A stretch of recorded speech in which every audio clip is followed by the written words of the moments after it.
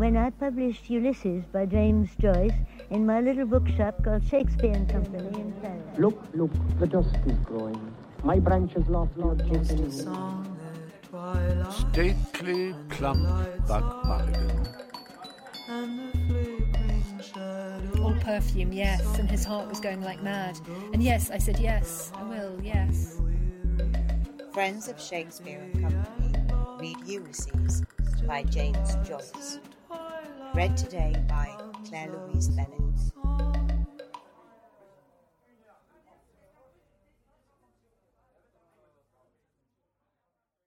And it was the feast of the Passover. He stayed in his walk to watch a typesetter neatly distributing type. Reads it backwards first. Quickly he does it. Must require some practice, that. Manjid Kasurtap. Poor Papa with his Haggadah book, reading backwards with his finger to me. Pesach. Next year in Jerusalem. Dear, oh dear. All that long business about that brought us out of the land of Egypt and into the house of bondage. Alleluia. Shemai Israel Adonai Elohenu. No, that's the other. Then the 12 brothers, Jacob's sons, and then the lamb and the cat and the dog and the stick and the water and the butcher, and then the angel of death kills the butcher and he kills the ox and the dog kills the cat. Sounds a bit silly till you come to look into it well. Justice, it means, but it's everybody eating everyone else. That's what life is after all. How quickly he does that job. Practice makes perfect. Seems to see with his fingers. Mr. Bloom passed on out of the clanking noises, through the gallery, on to the landing. Now, am I going to tram it out all the way and then catch him up, perhaps? Better phone him up first. Number? Same as Citron's house. 28. 2844. Only once more, that soap. He went down the house staircase. Who the deuce scrawled all over these walls with matches? Looks as if they did it for a bet. Heavy, greasy smell there always is in those works. Lukewarm glue in Tom's next door when I was there. He took out his handkerchief to dab his nose. Citron lemon. The soap I put there. Lose it out of that pocket. Putting back his handkerchief, he took out the soap and stowed it away, buttoned into the hip pocket of his trousers. What perfume does your wife use? I could go home still. Tram. Something I forgot. Just to see before dressing. No, here. No. A sudden screech of laughter coming from the Evening Telegraph office. Know who that is. What's up? Pop in a minute to phone. Ned Lambert it is. He entered softly. Erin, green gem of the silver sea. The ghost walks, Professor McHugh murmured softly, biscuitfully, to the dusty window pane. Mr. Daedalus, staring from the empty fireplace at Ned Lambert's quizzing face, asked of it sourly, Agonizing Christ, wouldn't it give you a heartburn on your arse? Ned Lambert, seated on the table, read on. Or again, note the meanderings of some purling rill as it babbles on its way, fanned by gentlest zephyrs, though quarrelling with the stony obstacles to the tumbling waters of Neptune's blue domain, mid mossy banks, played on by the glorious sunlight or 'neath the shadows cast o'er its pensive bosom by the overarching leafage of the giants of the forest. What about that, Simon? He asked over the fringe of his newspaper. How's that for high? Changing his drink, Mr. Daedalus said. Ned Lambert, laughing, struck the newspaper on his knees, repeating, The pensive bosom and the overarching leafage. Oh, boys, oh, boys. And Xenophon looked upon Marathon, Mr. Daedalus said, looking again on the fireplace and to the window. And Marathon looked on the sea. That'll do, Professor McHugh cried from the window. I don't want to hear any more of the stuff. He ate off the crescent of water biscuit he had been nibbling and, hungered, made ready to nibble the biscuit in his other hand. Highfalutin stuff, bladderbacks. Ned Lambert is taking a day off, I see. Rather upsets a man's day, a funeral does. He has influence, they say. Old Chatterton, the Vice-Chancellor, is his granduncle or his great-granduncle. Close on 90, they say. Sub-leader for his death written this long time, perhaps. living to spite them. Might go first himself. Johnny, make room for your uncle, the Right Honourable Hedges Heir Chatterton. Dare say he writes him an odd, shaky check or two on the gale days. Windfall when he kicks out. Hallelujah. Just another spasm, Ned Lambert said. What is it? Mr. Bloom asked. A recently discovered fragment of Kikaros, Professor McHugh answered with pomp of tone. Our lovely land. Short, but to the point. Whose land? Mr. Bloom said simply. Most pertinent question, the professor said between his chews, with an accent on the whose. Dan Dawson's land, Mr. Daedalus said. Is it his speech last night? Mr. Bloom asked. Ned Lambert nodded. But listen to this, he said. The doorknob hit Mr. Bloom in the small of the back as the door was pushed in. Excuse me, J.J. O'Malloy said, entering. Mr. Bloom moved nimbly aside. I beg yours, he said. Good day, Jack. Come in, come in. Good day. How are you, Daedalus? Well, and yourself? J.J. O'Malloy shook his head. Sad.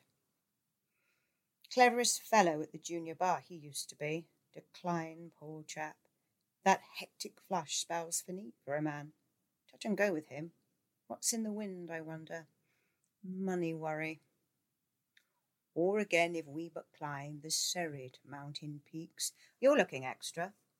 Is the editor to be seen? J.J. O'Malloy asked, looking towards the inner door.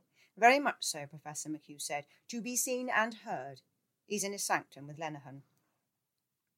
J.J. O'Malloy strolled to the sloping desk and began to turn back the pink pages of the file. Practice dwindling, and might have been.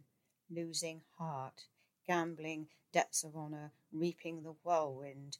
Used to get good retainers from D&T Fitzgerald. Their wigs to show their grey matter. Brains on their sleeve like the statue in Glasnevin. Believe he does some literary work for the Express with Gabriel Conroy. Well-read fellow. Miles Crawford began on the Independent. Funny the way those newspaper men veer about when they get wind of a new opening. Weathercocks, hot and cold in the same breath. Wouldn't know which to believe. One story good till you hear the next. Go for one another, bolt-headed in the papers, and then all blows over. Hail fellow, well met the next moment. Listen to this for God's sake, Ned Lambert pleaded. Or again, if we but climb the serried mountain peaks. Bombast, the professor broke in testily. Enough of the inflated windbag. Peaks, Ned Lambert went on, towering high on high to bathe our souls, as it were, bathe his lips, Mr. Daedalus said. Blessed and eternal God. Yes? Is he taking anything for it? As 'twere, in the peerless panorama of Ireland's portfolio, unmatched, despite their well-praised prototypes in other vaunted prize regions, for very beauty of bosky grove and undulating plain and luscious pasture land of vernal green, steeped in the transcendent, translucent glow of our mild, mysterious Irish twilight. His native Doric. The moon, Professor McHugh said. He forgot Hamlet. That mantles the vista far and wide, and wait till the glowing orb of the moon shines forth to irradiate her silver effulgence. Oh, Mr. Daedalus cried, giving vent to a hopeless groan. Shite and onions. That'll do, Ned. Life is too short. He took off his silk hat and, blowing out impatiently his bushy moustache, Welsh-combed his hair with raking fingers. Ned Lambert tossed the newspaper aside, chuckling with delight. An instant after, a hoarse bark of laughter burst over Professor McHugh's unshaven, black-speckled face. Doughy door, he cried. What Weatherup said. All very fine to jeer at it now in cold print, but it goes down like hotcake, that stuff. He was in the bakery line too, wasn't he? Why they call him Doughy Door? Feathered his nest well anyhow. Daughter engaged that chap in the Inland Revenue Office with the motor. Hooked that nicely. Entertainment's open house, big blowout. Weatherup always said that. Get a grip of them by the stomach. The inner door was opened violently, and a scarlet-beaked face, crested by a comb of feathery hair, thrust itself in. The bold blue eyes stared about them, and the harsh voice asked, What is it? And here comes the sham squire himself, Professor McHugh said grandly. Get out, that, you bloody old pedagogue, the editor said in recognition. Come, Ned, Mr. Daedalus said, putting on his hat. I must get a drink after that. Drink, the editor cried. No drink served before Mass. Quite right too, Mr. Daedalus said, going out. Come on, Ned. Ned Lambert sidled down from the table. The editor's blue eyes roved towards Mr. Bloom's face, shadowed by a smile. "Will you join us, Miles?" Ned Lambert asked. Memorable battles recalled. "North Cork militia," the editor cried, striding to the mantelpiece. "We won every time, North Cork and Spanish officers." "Where was that, Miles?" Ned Lambert asked, with a reflective glance at his toe caps. "In Ohio," the editor shouted.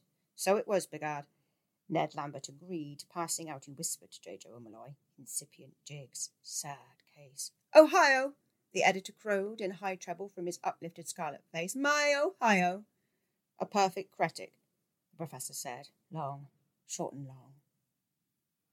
"Oh, harp Aeolian." He took a reel of dental floss from his waistcoat pocket and, breaking off a piece, twanged it smartly between two and two of his resonant, unwashed teeth. Bing, bang, bang, bang. Mr. Bloom, seeing the coast clear, made for the inner door. "Just a moment, Mr. Crawford," he said. "I just want to phone about an ad." He went in. "What about that leader this evening?" Professor McHugh asked, coming to the editor and laying a firm hand on his shoulder. "That'll be all right," Miles Crawford said more calmly. "Never you fret. Hello, Jack. That's all right." "Good day, Miles," J.J. O'Malloy said, letting the pages he held slip limply back on the file. "Is that Canada swindle case on today?" The telephone whirred inside. 28, no, 20, 44. Yes. Spot the winner. Lenihan came out of the inner office with sports tissues. "Who wants a dead cert for the Gold Cup?" he asked. "Sceptre with O'Madden up." He tossed the tissues onto the table. Screams of newsboys barefoot in the hall rushed near, and the door was flung open. "Hush!" Lenihan said. "I hear feet stoops." Professor McHugh strode across the room and seized the cringing urchin by the collar as the others scampered out of the hall and down the steps. The tissues rustled up in the draught, floated softly in the air, blue scrolls, and under the table came to earth. "It wasn't me, sir. It was the big fellow shot me, sir." "Throw him out and shut the door," the editor said. "There's a hurricane blowing." Lenihan began to pull the tissues up from the floor, grunting as he stooped twice. "Waiting for the racing special, sir," the newsboy said. "It was Pat Farrell shoved me, sir." He pointed to two faces peering in round the doorframe. "Him, sir." "Out of this with you," Professor McHugh said, gruffly. He hustled the boy out and banged the door to. J.J. O'Malloy turned the files crackingly over, murmuring, seeking. Continued on page 6, column 4. "Yes. Evening Telegraph here. Mr. Bloom phoned from the inner office. Is the boss? Yes. Telegraph. To where? Uh-huh. Which auction rooms? Uh-huh. I see. Right. I'll catch him." A collision ensues. The bell whirred again as he rang off. He came in quickly and bumped against Lenihan, who was struggling up with the second tissue. "Pardon, monsieur," Lenihan said, clutching him for an instant and making a grimace. "My fault," Mr. Bloom said, suffering his grip. "Are you hurt?" "I'm in a hurry." "Knee," Lenihan said. He made a comic face and whined, rubbing his knee. "The accumulation of the Anno Domini." "Sorry," Mr. Bloom said.